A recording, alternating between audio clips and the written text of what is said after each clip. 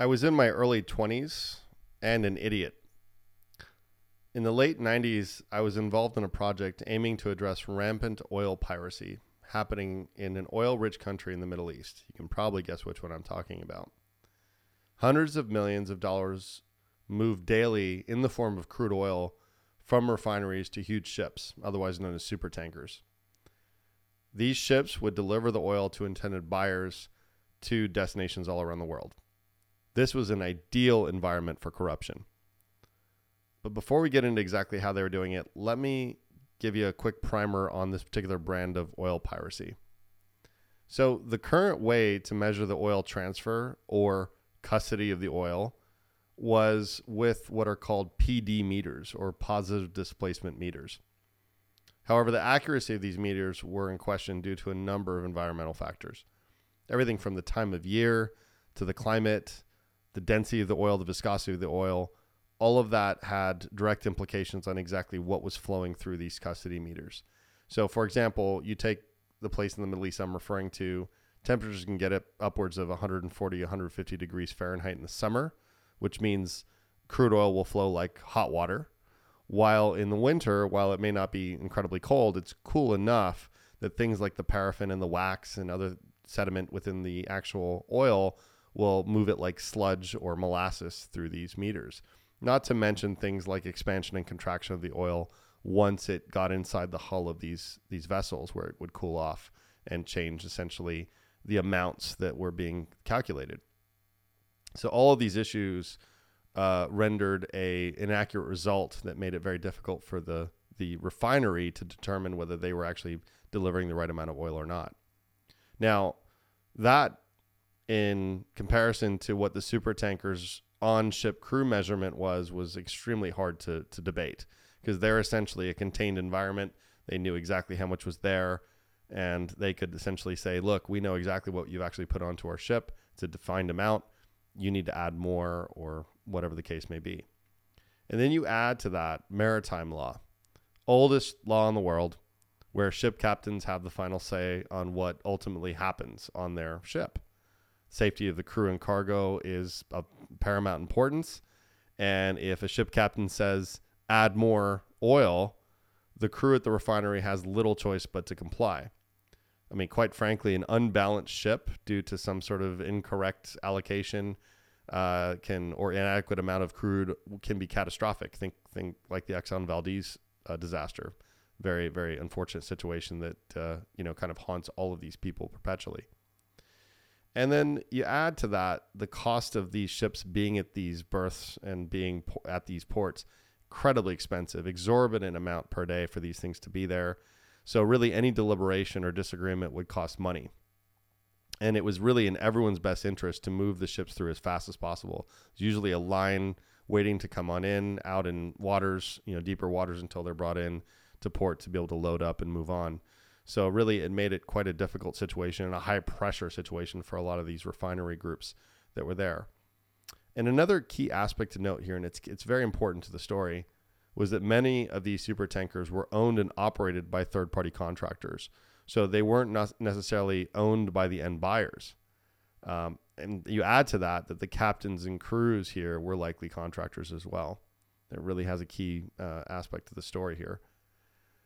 So in several cases, we learned that these ship captains would demand an additional amount of oil to be loaded on, sometimes thousands of barrels to be added to the vessel before agreeing to leave the port. And the refinery crew, as I mentioned before, had little choice but to comply with the demands. Now, this is where it gets interesting. Once the vessel was en route and safely in international waters, the ship would turn off its satellite transponders at a pre-agreed upon location, effectively falling off the grid for anyone to find them.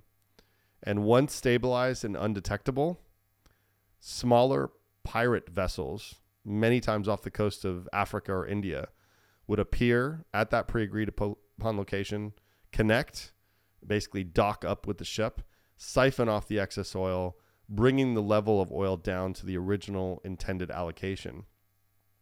The supertanker captain would then be paid a pre-agreed upon sum for the amount of oil that was actually siphoned off by the pirate, who would then peel off with the ill-gotten gains. Then the supertanker would then turn their satellite transponders back on, coming back on grid, not causing any terrible alarms, and continue on to their intended destination with no one the wiser. So, a committee comprised mainly of government, ministry officials, and some royalty was assembled and were tasked with hiring a consultant group to help with the problem. And I happened to be part of this greater team with identifying and presenting a solution to this task force or this committee. There were a few loose parameters and directives they gave us. However, as they put it specifically, all options remained on the table, giving us quite a bit of latitude. It was kind of the dream project that we always hope for. Massive budget, by anyone's standards, and then minimal guardrails. So we felt fairly free to sort of pursue a variety of angles and strategies, and it was a very exciting time. Several months into the project, and after several proposed solutions, some of which were suggested and rejected, we identified a small meter manufacturer near Houston, Texas, that had designed what was called an MVTM, otherwise known as a multi-viscosity turbine meter. Now, this particular meter was able to deliver a strikingly accurate flow measurement due to its unique blade design and methodology. Again, well beyond my understanding. I'm not a physicist or an engineer or oil engineer or flow engineer, but suffice it to say, once the engineers and physicists did get their hands on it and were able to qualify and validate the results, we knew we had a viable solution. It was a fantastically exciting opportunity. It had been deployed in a variety of places within the Western world, and it seemed like the ideal solution to be able to give them a validated response to say, look, this is exactly what's gone through these meters. So we spent the next several weeks developing a comprehensive proposal with a phased deployment of these MVTMs across all refineries that would span several years and systemically disrupt this ongoing privacy. So naturally, I envisioned a triumphant delivery of the proposal to an eternally grateful committee. Classic, young, excited perspective here. That couldn't be further from the reality that ensued. So a quick backtrack as it relates to the story. This particular country was dry.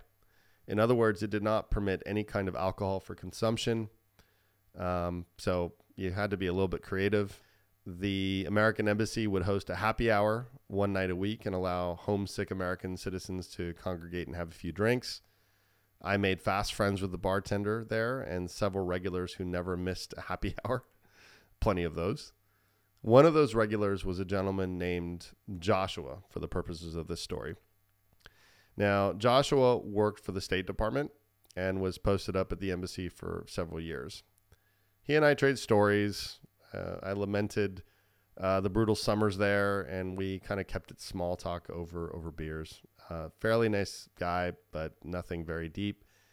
Just a fun person to talk to and sort of share stories with. Now, Joshua is a pivotal part of the story. So the day arrived for me to present our findings to the committee and proposed our phased remediation plan. The boardroom filled in with the committee members, and I began my presentation. Now, most of the members appeared to be preoccupied with their PDAs and Blackberries. This is, you got to remember the timeline or time frame around then. No questions, no nods as I'm presenting the solution to them. Really just general boredom. And, I'm a young 20-some-year-old consultant thinking I'm delivering the most amazing story they've ever heard, and I'm not getting the response I expected. And it made zero sense to me. So I just assumed they needed time to read the proposals themselves and, adopt the level of excitement that we had about it, because we had obviously kind of gone through the whole process of seeing how this could solve the problem. And I concluded my presentation and summarily ushered from the boardroom after a couple casual waves and thank yous and just nothing really overly exciting. We were assured that they'd take it under advisement and they'd let us know their decision. 2 weeks later, no response. I called the committee liaison, who assured me that they were still reviewing, and thank you for my continued interest. should have probably stopped right around then, to give you a clue to how the story ends. Being young and tenacious, though, I didn't. And certainly I was a little bit naive and wasn't very satisfied with that answer.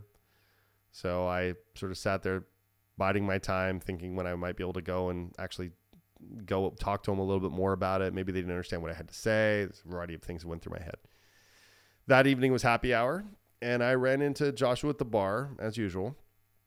I shared the story of our project, the committee's lukewarm response, my confusion about their lack of enthusiasm, and he graciously listened, kind of half paying attention, passively suggested I just give it time and let him deliberate, and just kind of left it at that, another just kind of bar friend to try to tell you not to worry about it.